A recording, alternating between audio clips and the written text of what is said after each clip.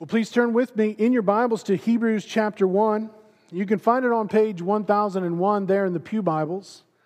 Now, if you just happen to be joining with us, this is our third week now into our study of this letter to the Hebrews. Now, these Hebrews are Jewish Christians who are tempted to leave Christ and turn back to old rituals, old traditions, old belief systems about God and about man, right?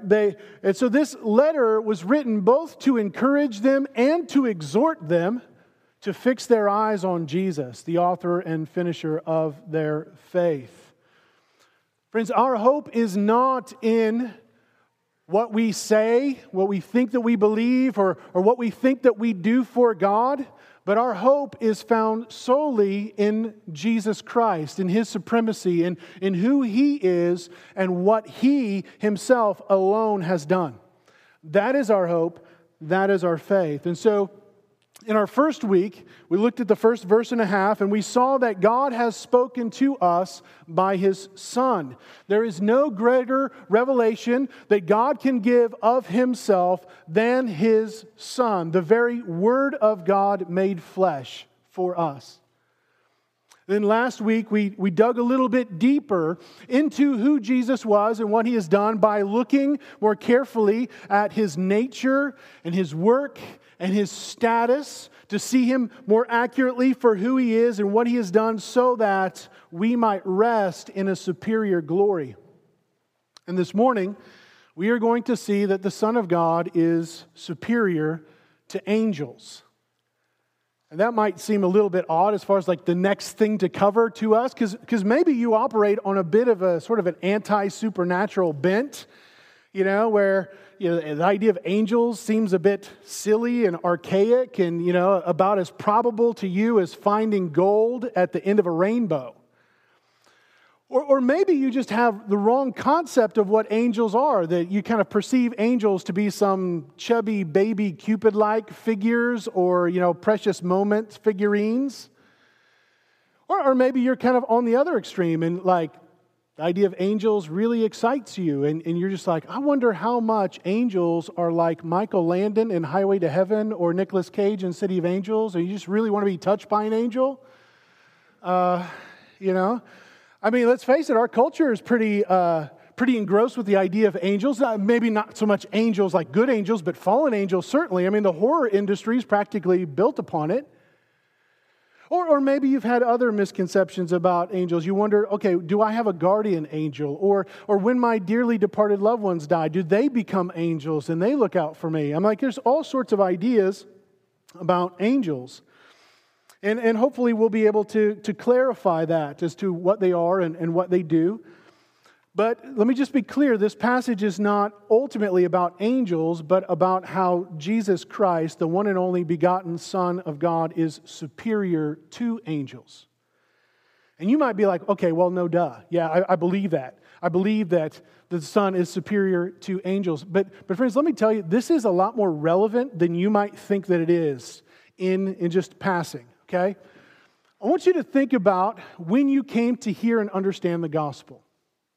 Okay? You guys pictures in your mind of who shared it, who told you about Jesus, and maybe where you were at and maybe even some of what they said. Or maybe you think about how you yourself have shared the gospel with other people, right? What did you talk about? It always seems like we have a very limited amount of time to get the gospel out there. So when we have this limited amount of time to get the gospel out there, you know what we tend to do? We tend to focus more on what Jesus has done rather than who He is. And we're not doing that intentionally. We're not doing that just purposefully, just who He is, it doesn't matter. It just really matters what He's done for us. But just given the fact that we've got this limited amount of time, we often focus more on what He has done for us to the neglect of His person, to the neglect of who He is. And as a result of focusing more on His work to the neglect of His person, Jesus can be viewed as an awesome, powerful messenger of God, right? He's imparting God's word to us, and we communicate Him as this sacrificial servant who does all of God's will and serves all of God's people. And if we're not careful, he can be reduced down to the concept of that's all that he is. He's a powerful messenger. He's a sacrificial servant. That's less than who he is. And there's a real danger there.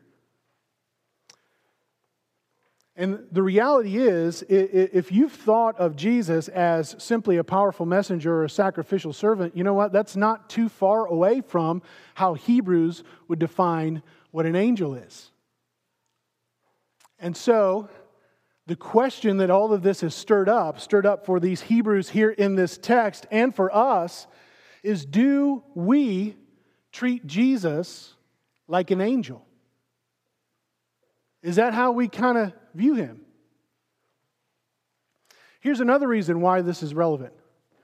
Even today, Jehovah's Witnesses believe that Jesus is the archangel Michael. Now, if you went to their website and you looked it up, you looked up their statement on Jesus Christ, you wouldn't see it. But if you go to the appendix and you look up their statement on the archangel Michael, what you will see is that they believe that Jesus Christ is the archangel Michael. Right? And so this is far more relevant, nearer to us than we might initially think. And if we're going to worship the Son for who he is, if we're going to love him and adore him and cherish him for who he is, to worship him in spirit and in truth, we must worship him for who he truly is and not anything lesser. Not simply for what he has done as a messenger of God or a sacrificial servant, but because of who he is. And so what we're going to see this morning from the rest of Hebrews, as we look at Hebrews chapter 1, verses 1 through 14, is that unlike angels, the unique Son of God sits enthroned over all until all his enemies are defeated. The unique Son of God sits enthroned over all until all his enemies are defeated. And it is my hope and prayer that we would behold him for who he is, so that he might be worshiped and adored rightly as he deserves. So let's turn our attention now to Hebrews chapter 1. I'm going to begin reading in verse 1.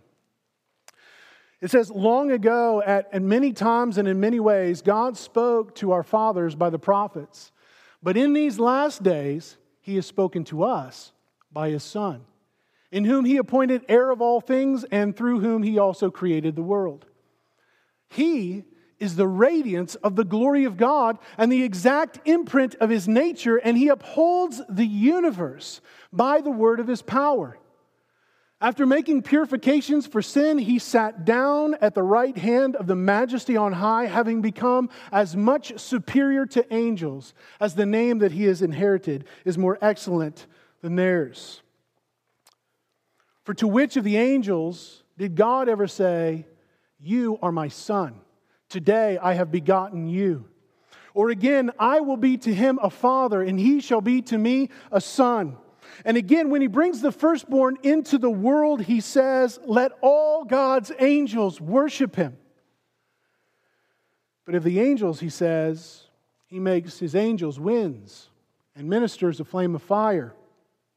But of the Son, he says, "Your throne, O God, is forever and ever. The scepter of uprightness is the scepter of your kingdom. For you have loved righteousness and hated wickedness. Therefore God, your God, has anointed you with the oil of gladness beyond your companions. And you, Lord, laid the foundation of the earth in the beginning, and the heavens are the work of your hands. They will perish, but you remain. They will wear out like a garment, like a robe. You will roll them up like a garment. They will be changed, but you are the same, and your years will have no end." And to which of the angels has God ever said, "Sit at my right hand until I make your enemies a footstool for your feet"? Are they not all ministering spirits sent out to serve for the sake of those who are to inherit salvation? The one and only begotten Son of God is superior to angels. And this passage proves it from Scripture by identifying his unique sonship, his enthronement over all, and the fact that he will reign over all of his enemies. And so first, in verses 4 through 6, we see that Jesus is the unique Son of God. Now, it's really easy for us to get hung up on the words of verse 4, right? I mean, what do you mean? What do you mean that he has become as much superior to angels as the name that he has inherited is more excellent than theirs? Because when I read that, I start to think, okay, that seems to say that there was a time where he was inferior to angels until he received this excellent name. But friends, let's not forget what we've already seen, right? Verse 1, God has spoken long ago and many times and in many ways to our fathers by the prophets, pointing forward to his Son. And in these last days, he has spoken to us by his Son. So there's no greater revelation. Right? God can reveal no more of himself than he already has in his Son. Right? That revelation is supreme. In verse 3, we saw his nature. He's the radiance of the glory of God and the exact imprint of his nature. God never said that about anyone or anything else. It doesn't say that about angels. We saw his work in verses 2 through 4. Which only God could do, right? He created the world. He upholds the universe by the word of his power. He has made purification for sins. You and I can't do that. Angels can't do that. Nothing else can do that. Only God can do that. And in those same verses, we saw his status, that he was appointed heir of all things. When was he appointed heir of all things? Well, from before the foundation of the world. He received this name which God which is more excellent than any other, and so the Son is Lord over all. And so then we've got to ask the question, why then has he become as much superior? I mean, what's this business with angels at all? Well, having become as much superior to angels is not about his nature, it's about his unique sonship. You see, 2 times in Genesis chapter 6, and 3 times in the book of Job, angels are referred to as sons of God. And so what's unique about this son? How do we know he's any different than the angels? I mean, that's probably what's going on here. What distinguishes this son here in Hebrews 1 from all the other so-called sons of God, whether that be Adam, our first parent, or the people of Israel, or even angels? And it's particularly important at this stage of redemptive history because Colossians 2 talks about how there were people at that time who were tempted to worship angels. Again, we look at this because we've got this anti-supernatural bent. We're like, y'all are crazy. But guys, every time you read stories in the Old Testament or even in the New Testament about people's interactions with angels, they're always tempted to worship them, right? Angels are not these cupid little winged, fluttery things. I mean, they're these awesome, powerful beings, right? I mean, think about, like, even in the book of Revelation, in Revelation 19, the Apostle John himself talks about how he was tempted to worship angels. And this is after this angel communicated to him a vision of the marriage supper of the Lamb. It's amazing. Right after, John says, right after he heard, then I heard what seemed to be the voice of a great multitude, or like the roar of many waters, or like a sound of mighty peals of thunder, crying out, Hallelujah, for the Lord God, the Almighty reigns. Let us rejoice and exult and give him the glory, for the marriage of the Lamb has come, and his bride, the church, has made herself ready. It was granted for her to clothe herself in fine linen, bright and pure, for the fine linen is the righteous deeds of the saints. And the angel said to me, Write this, blessed are those who are invited to the marriage supper of the Lamb. And he said to me, These are the true words of God. And so right after the Apostle John received that from this angel, these are the true words of God, what does he do? Chapter 19, verse 10. Then I fell down at his feet to worship him. But he said to me, You must not do that. I'm a fellow servant with you and your brothers who hold to the testimony of Jesus. Worship God. So even right there, it tells us something about what angels are, right? Fellow servants, right? They testify to Jesus. And so let's not think these guys crazy, right, who are tempted to worship angels, because if you and I, we saw an angel for what it was, we would be tempted to worship an angel as well. But another reason why this matters to this context, angel, if you study the languages, just means messenger, right? And the Hebrews believed that angels were servants that mediated the true word of God to the prophets. Right? So they served as sort of the middleman, as in between. So God had a word, say, for Isaiah. God delivered that word through angels to Isaiah so that he received that message. And that's the way it went. And so the law and the religious customs that they were tempted to fall back to, they knew that they had been delivered from angels to the prophets. They all believed that. But did they really know that about this message of Jesus? Do we know that this was really delivered by angels to us? Was there any stamp from the angelic post office to let them know that the gospel of Jesus Christ was truly from God? And a third reason why it was important for them and for us is, as I said, they knew that angels were sometimes referred to as sons of God. They were servants and messengers of God's powerful word, but how did they know whether or not Jesus was any better than any other angel? How did they know for sure that he was not an angel just like any other? So that's what's going on there. And I just kind of wonder, if we took an honest look at ourselves just right here, have we ever had any thoughts kind of like that? How do I know whether this is from God? Right? Am I worshiping him as just this awesome being, sort of misunderstanding who he is? Worshiping him as something that is creature rather than creator?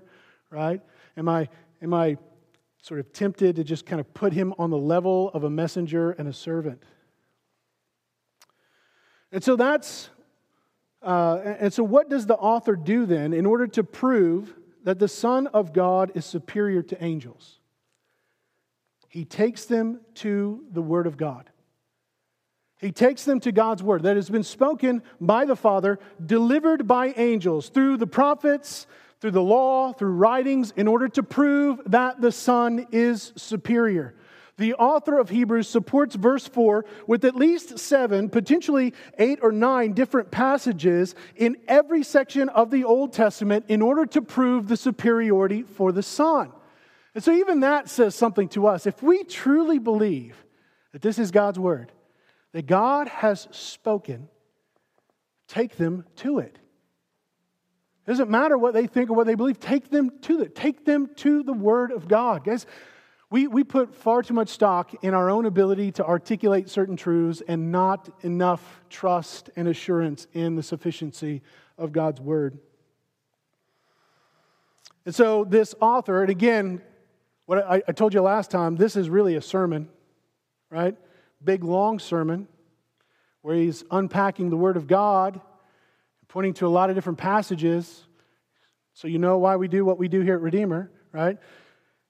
In verse 5, he says that the Son is clearly superior to angels because God never said to angels. And then he quotes Psalm 2, verse 7. You are my Son, today I have begotten you. And that word begotten, it describes a filial relationship, a relationship between father and son. And every time that word is used in Scripture, it's always used in reference to Jesus. You won't see the word begotten thrown out there. It's just saying, oh, well, David begot Solomon, right? Or Abraham begot Isaac. It's in reference to how God relates to his son. Now, in this Psalm 2, this was written about God's anointed king who sits on God's holy hill Zion, whom nations rage against. But friends, this is no ordinary earthly king, because God promises his son in this psalm to make all the nations his heritage. And that the ends of the earth, very ends of the earth, would become his possession. That this king in Psalm 2 would vanquish everyone and everything that stands against him, and that those who take refuge in the Son will be blessed. And so this anointed one is far greater than any earthly king. And then the author of Hebrews immediately mirrors Psalm 2, right? You are my son, I am your father, with another Old Testament passage, this time from 2 Samuel 7, verse 14. A very important passage for redemptive history as God makes his covenant with David. And he says, I will be to him, your son, a father, and he shall be to me a son. And in this passage, God promised David a dominion and a dynasty, but not simply an earthly one. Though it was partially fulfilled in his son Solomon, there's still yet more to come. Because God also says, "And your house and your kingdom shall be made sure forever before me. Your throne shall be established forever." You and I, we can't go to Jerusalem today and, take a tour of Israel's palace and meet the king of Israel, because there's not one. So how could this be true? Well, God intends to fulfill it and has fulfilled it. This forever house and forever kingdom would be established through a son of David who is God's forever son. Fully man, of the line of David, and fully God. God's one and only Son. And these two passages are speaking ultimately of Christ. And with these two quotes, we have another one of those chiasms that I talked about before, where you've got Son, Father, Father, Son.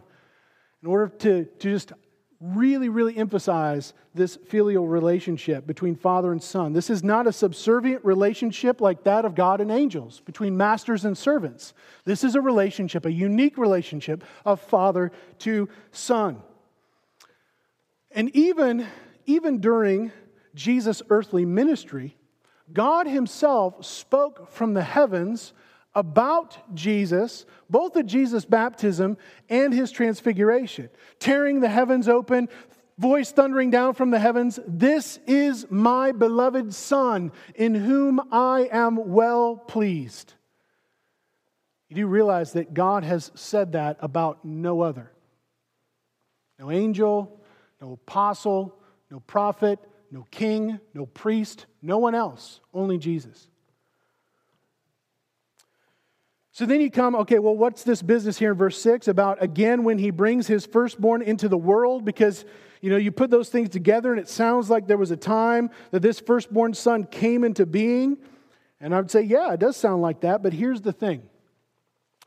The Old Testament ends with all of these promises like Psalm 2 or like 2 Samuel 7, and no way of knowing how God would fulfill them, much less how God would fulfill them in Himself. You see, it's not just that God would fulfill them. God promises to fulfill them in Himself. All right? From our human vantage point, it was impossible for us to see how God Himself would be the fulfillment of these Son passages in Psalm 2 and 2 Samuel 7 until the Son of God took on flesh and dwelt among us. Until Jesus was born of a virgin, conceived by the Holy Spirit. God was His Father and He was His Son. It was through Christ's incarnation, through His life, through His suffering, through His death, through His resurrection and exaltation to the right hand of God that we now see God as having fulfilled these sonship promises. Do you get that? You guys tracking with me? Kind of Blake Stairs. Just need to know, right? You're hanging with me. All right? God Himself fulfilled these sonship passages through His Son. And so, though the Son of God that is pre-existent, He entered into a new dimension in the experience of sonship by virtue of His incarnation, by virtue of His taking on flesh, by virtue of His sacrificial death, and by virtue of His subsequent exaltation. And because of that, we now understand how it is that God fulfilled these promises. We now see Him for what He is. That it's now through Jesus' life, through His death, through His resurrection, through His exaltation, that we now see that He is indeed superior to all others. We now learn more of who God is as our triune God, right? Father, Son, and Spirit. And we're able to grasp even more completely what He has done for us and how He has fulfilled all of His promises in Jesus. Clearly then, He is superior. And He is made known. We see Him as superior to angels because He came into the world. And so is it any wonder then that God Himself says at the end of verse 6, "Let all God's angels worship Him." Now this is a quote from the Song of Moses. Deuteronomy 32, verse 43, and also possibly Psalm 97, verse 7, in which a command is issued in both. All of you angelic host, the host of heaven, worship Him. Now here's the thing about those passages. If you went to Deuteronomy 32 and you went to Psalm 97 and you started looking to those passages, you would recognize that the Him that he's referring to is God. God the Father. And yet the author of Hebrews is taking those passages under the inspiration and authority of the Holy Spirit and applying them now to the Son. And saying, worship Him. All of you hosts of heaven, all of God's angels, worship Him. Worship the Son. It's an amazing, amazing statement. And how could that be? How could that be, guys? When you read through the Old Testament, who alone, are we told over and over again, deserves all glory and all praise and all honor and all worship? Right? This is a Sunday school answer. Don't be afraid. God, right? God alone is to be worshiped. Right? And yet here in this passage, we see God saying to His angels, worship the Son. Right? And that's just what they do. I mean, even, again, before Jesus appeared on the scene, you've got the angels appearing to Mary and to Joseph, saying, and behold, you will conceive in your womb and bear a son, and you shall call his name Jesus, and he will be great.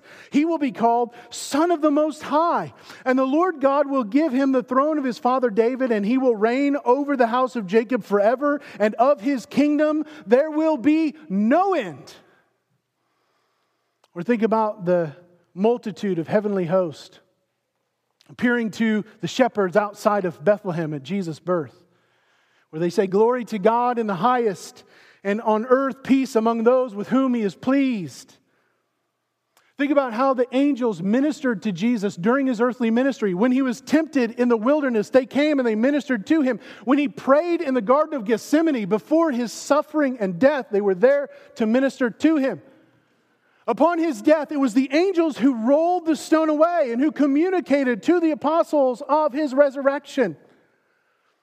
And we are told in many, many places in the New Testament that upon Christ's exaltation to the right hand of God, that He was put in a place far above all rule and authority and dominion and power and above every name that is named, not only in this age, but also in the one that is to come. God says that of no other.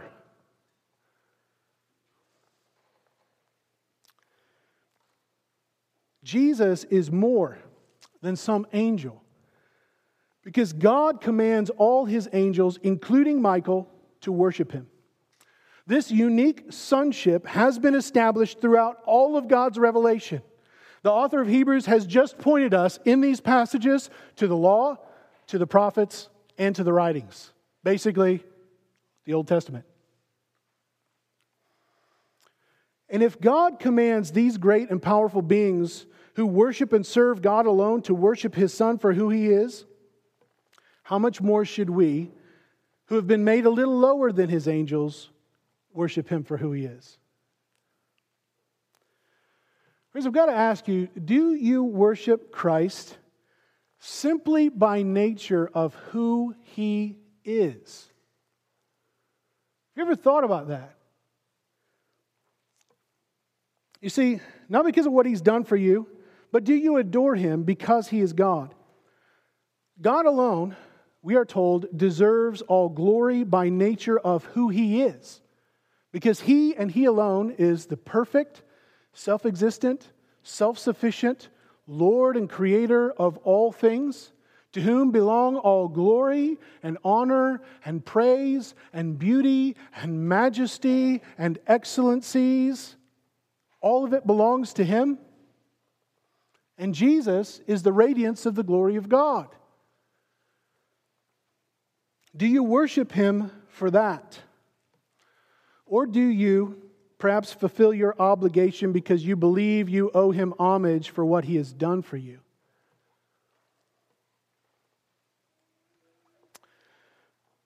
Friends, we often, in taking this shortcut, this tiptoe around His nature to focus on His work, we miss who He truly is.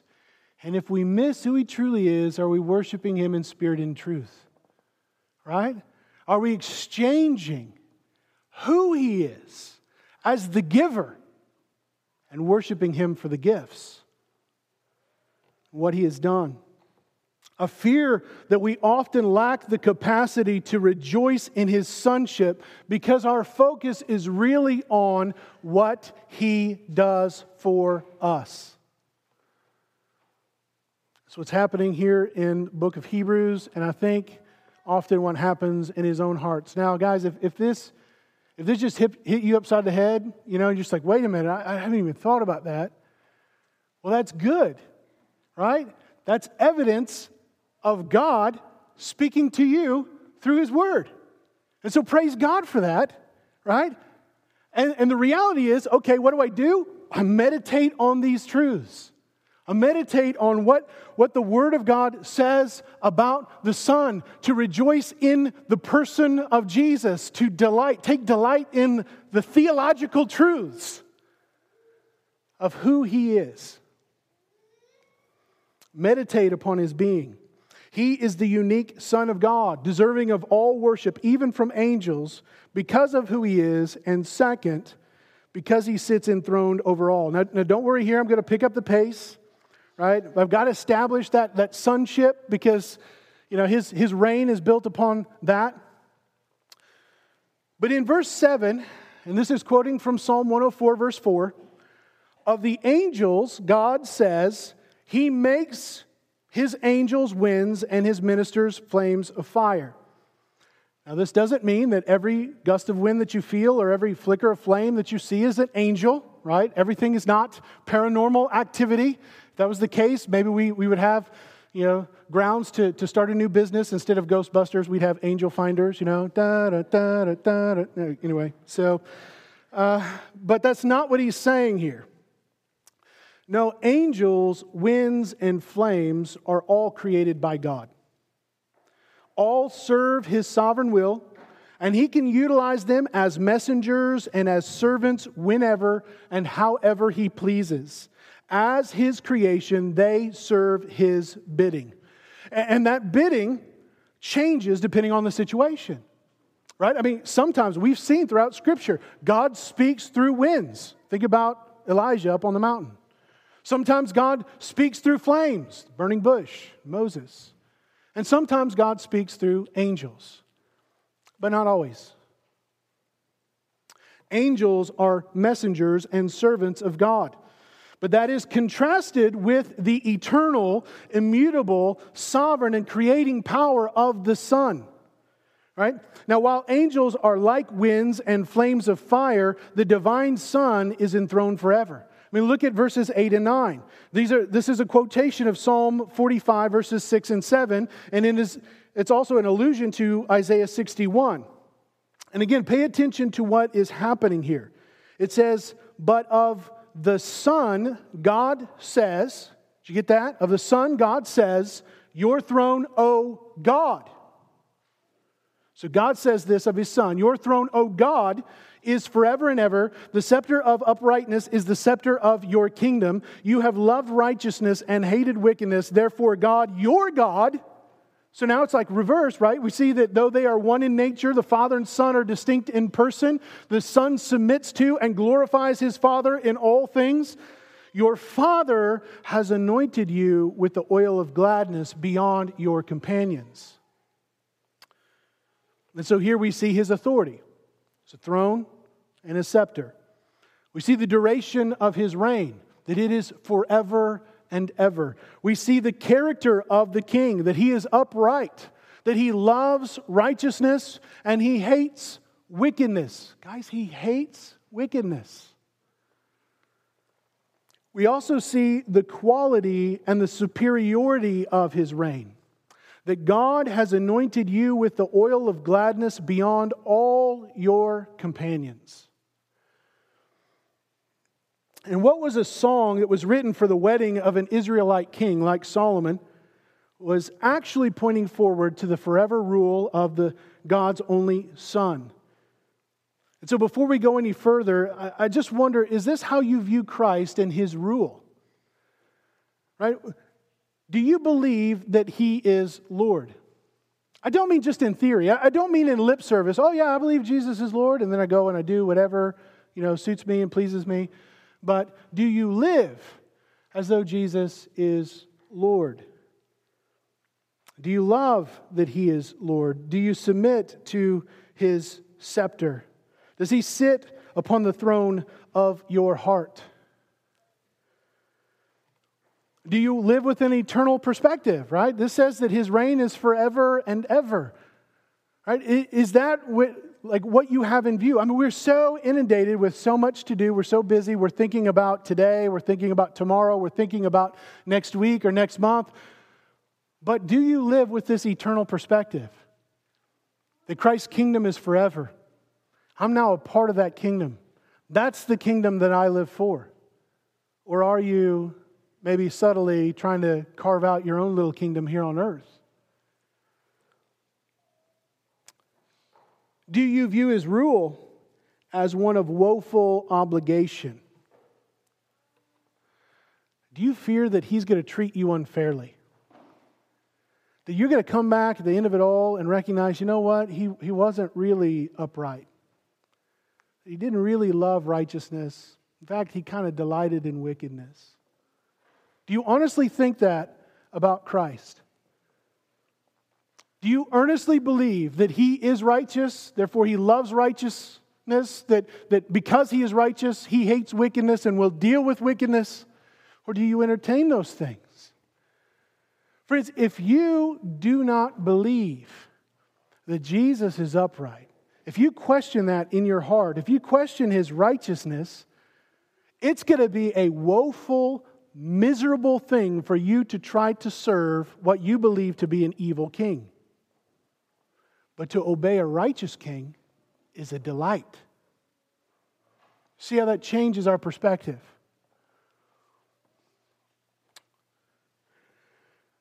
Do you believe that His kingdom is greater than all others?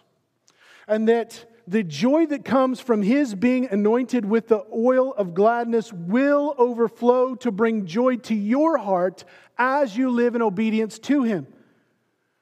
Right? I mean, He's been anointed with the oil of gladness beyond all His companions. His kingdom is greater, right? He's glad in God. And I know that if that's true of Him, as I follow Him, as I obey Him, that gladness will overflow into my heart as well. Maybe not right now, but I know that this is true. And so I'm staying with it.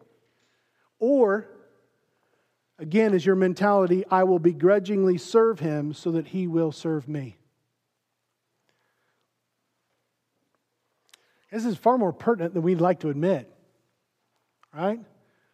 Angels don't rule, but the Son sits enthroned forever in righteousness and gladness above all. And that's magnified by what He says next in verses 10 through 12 when we see the Son's role in relation to the cosmos. Angels are created beings like the winds and the flames and are part of that created order, right? But the Son, it says, and you, Lord, laid the foundation of the earth in the beginning, and the heavens are the work of your hands. That would mean angels as well. They will perish, but you remain. They will wear out like a garment. Like a robe, you will in your sovereignty roll them up. Like a garment, they will be changed, but you are the same, and your years will have no end. This is from Psalm 102, verses 25 through 27. Again, speaking about God, but being applied by this author to the Son. Just like we saw last week, the Son is the agent of creation who upholds the universe by the word of His power. But this passage goes to even greater lengths to highlight His sovereign rule over creation, right? It goes to greater lengths to show His eternality, that you remain, your years have no end, and His immutability, they will be changed, but you will remain the same. And when you think about this sovereignty over all things, this eternality, this foreverness, this infinity, right? And you think about this immutability, this fact that He never changes. These are attributes of God, and yet are being applied to the Son.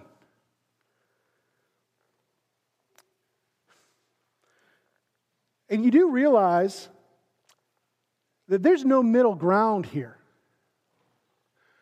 That in taking the Word of God from the Old Testament that is clearly speaking about God and applying it to the Son over here, that is either blasphemous, sacrilegious, false worship. He's wrong for doing it. He deserves to die because he's doing it, or it is the truth. And if that's the truth, then all else is false. There's no middle way. There's no middle ground.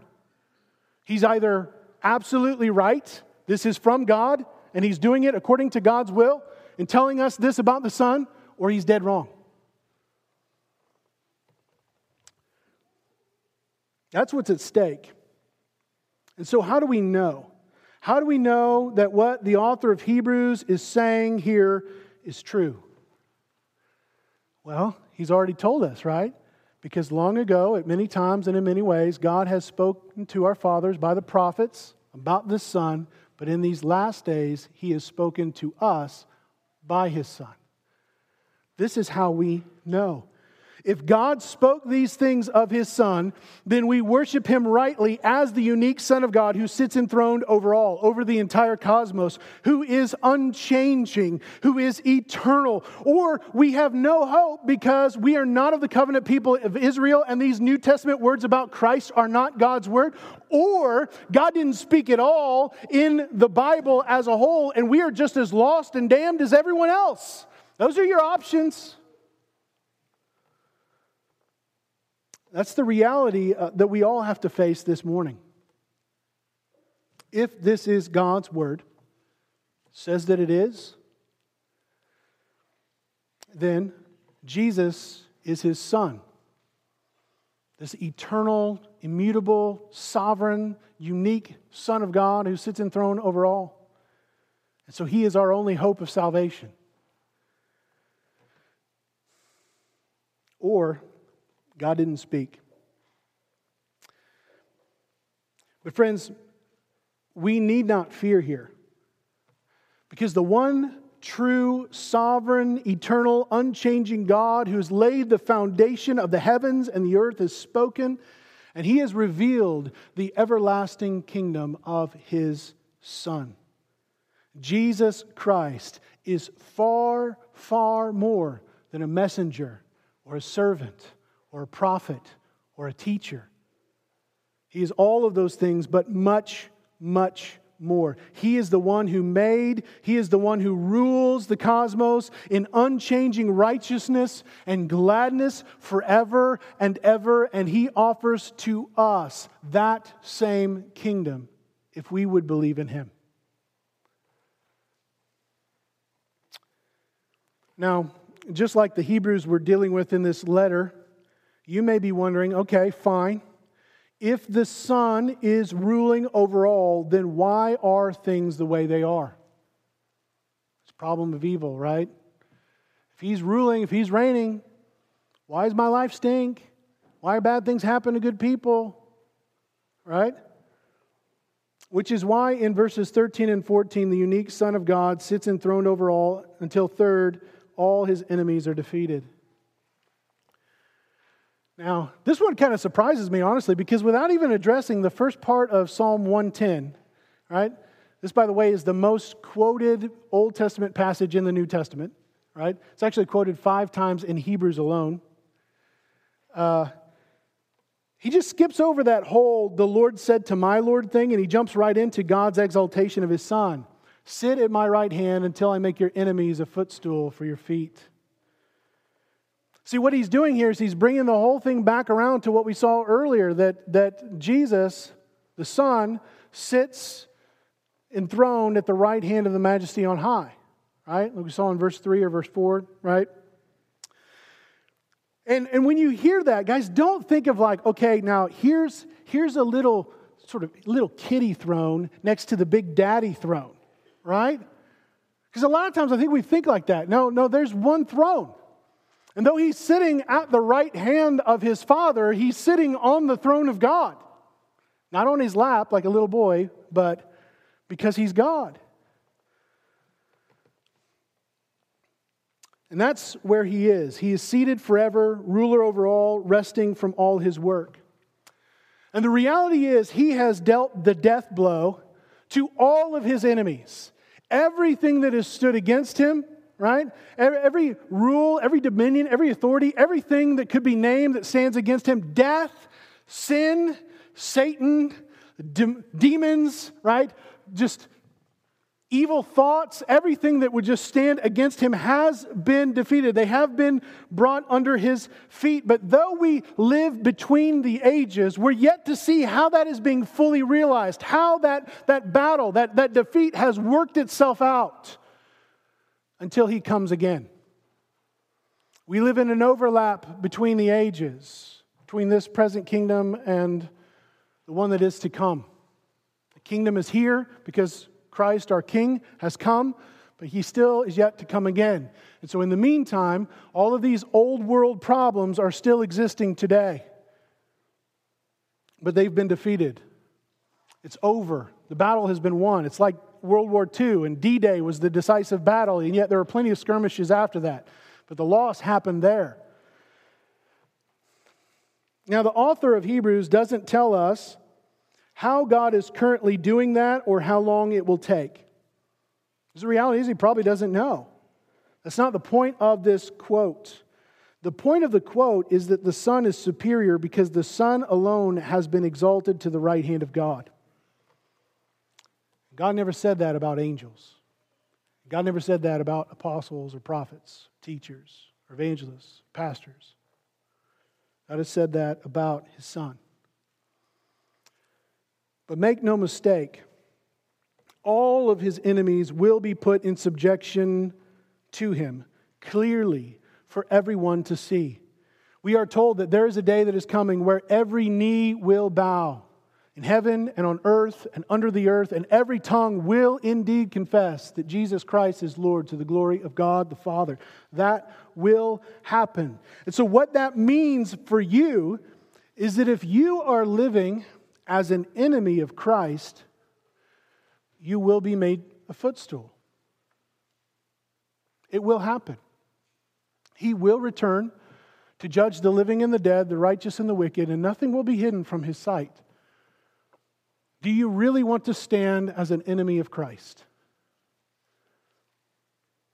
But if by faith in Christ you have been adopted as a child of God, and what that means is that every one of Christ's enemies that plagues you, every one of Christ's enemies that torments you, beats you down, wearies you, causes you to lose hope, will be defeated. Christ will overcome. So keep your eyes on Him.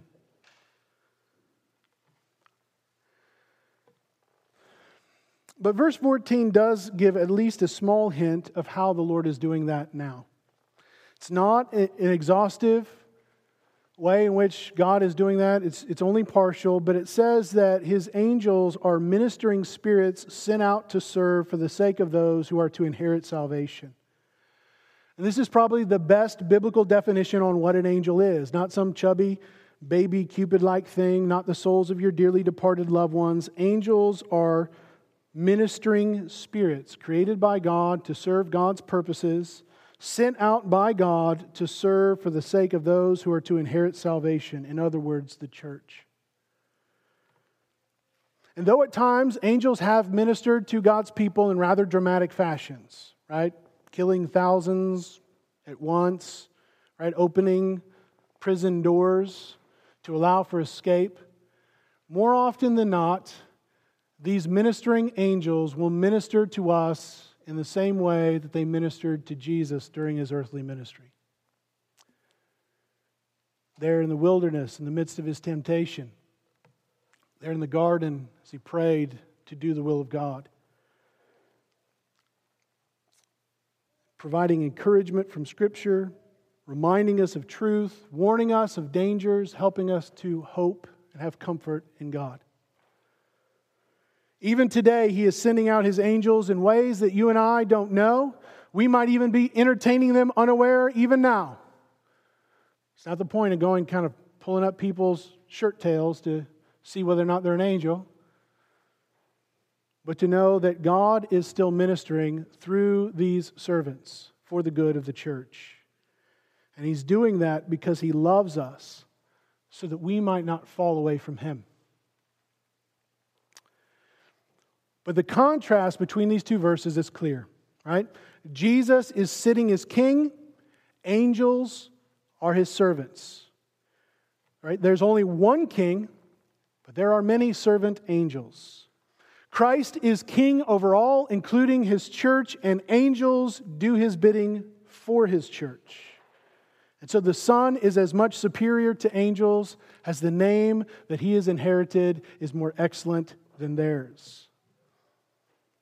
So just to sum up what we've seen in this passage, Jesus is the Son in a way that no angel ever was, is, or ever could be. Verse 5. Jesus is not an angel. He is to be worshipped by angels. Verse 6. Jesus is not an angel. He is God. Verse 8. Jesus is not an angel. He is the eternal creator of all things. Verses 10 through 12. And Jesus is seated on the throne as king, and angels are dispatched to do the king's bidding. Verses 13 and 14. So let us worship Him for who He is. It's not put anything else in creation, whether that be angels or ourselves or anything else that the Lord has made, any one of His gifts before Him. Right? Let's not exchange our Creator for any of His creation, no matter how glorious or awesome or powerful we might believe it to be. Let's not mistake Christ for less than what He is and put Him on the level of an angel as a powerful servant or messenger of God. Let's not question who God has revealed Himself to be as if we still needed something more, some angelic stamp of approval to know that this is God's word about His Son, because God has spoken to us by His Son. And let's not simply worship Him for His work, because His work is only possible because of who He is. The unique Son of God who sits enthroned over all until all His enemies are defeated. Let's pray.